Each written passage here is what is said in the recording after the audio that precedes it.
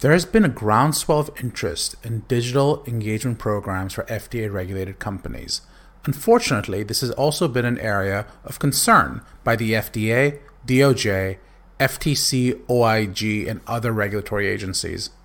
Hello and welcome back to Darshan Talks, where we will dissect life science-related legal, regulatory, and compliance issues. Today's podcast will be about diving into the risk-based review of proposed outwards-facing information shared by drug and device companies.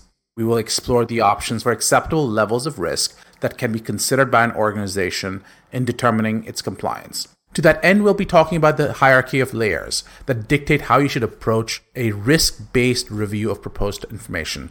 Each hierarchical layer is not just a hurdle, but an indicator of a company's risk tolerance. The first is the Constitution. The U.S. Constitution is the bedrock. First Amendment rights such as free speech can sometimes clash with FDA regulations.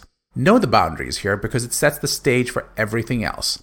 Remember, the First Amendment doesn't give a company a pass to say anything. The info should still be truthful and non-misleading. Simply trying to follow the Constitution while legal may be the most treacherous. Step 2 is following the laws made by Congress. These laws set the rules, like the Food, Drugs, and Cosmetics Act. Aligning to simply the text of these laws is possible, but can be the basis of challenging regulatory overreach by the FDA. Most recently, this was seen in comments about off-label marketing and advertising. Simply trying to follow the laws, while useful, is still rather ambiguous and may not be particularly useful. The regulatory agency is version 3 when you're looking at FDA, FTC, OIG interpretation. Regulatory agency interpretation adds another layer through its interpretation of statutory and judge-made law by putting out regulations, guidances, and enforcement actions. This is where most pharma companies focus their compliance efforts. However, this is only one possible layer of compliance. Number 4, CIA settlements. Next up, integrity agreements, or CIAs. These can be landmark cases that add another layer of rules. They serve as legal precedents. Pharma companies can study them to understand industry-wide regulatory expectations and use that to set up their own programs. Segment 5, industry codes. We then come to industry codes that are generally voluntary. This could include pharma or AdvaMed codes. They are voluntary and primarily binding on members, but may be used to set and help set other industry standards. Number 6, internal policies.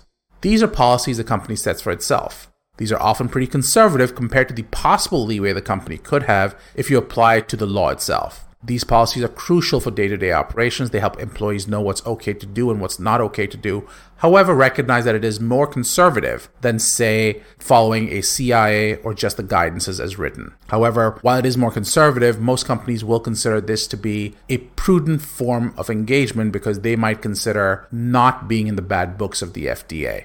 Personal risk tolerance as number 7. Last but not least, personal risk tolerance. Some individuals play it safe, others like to push boundaries, but that is a personal decision since risk tolerance can vary. Having policies in place will help guide the process, but will not completely eliminate individual risk tolerance. As you begin to develop internal approval strategies for promotional review or non-promotional review, understand that these 7 layers can help you navigate the tricky terrain of risk-based review.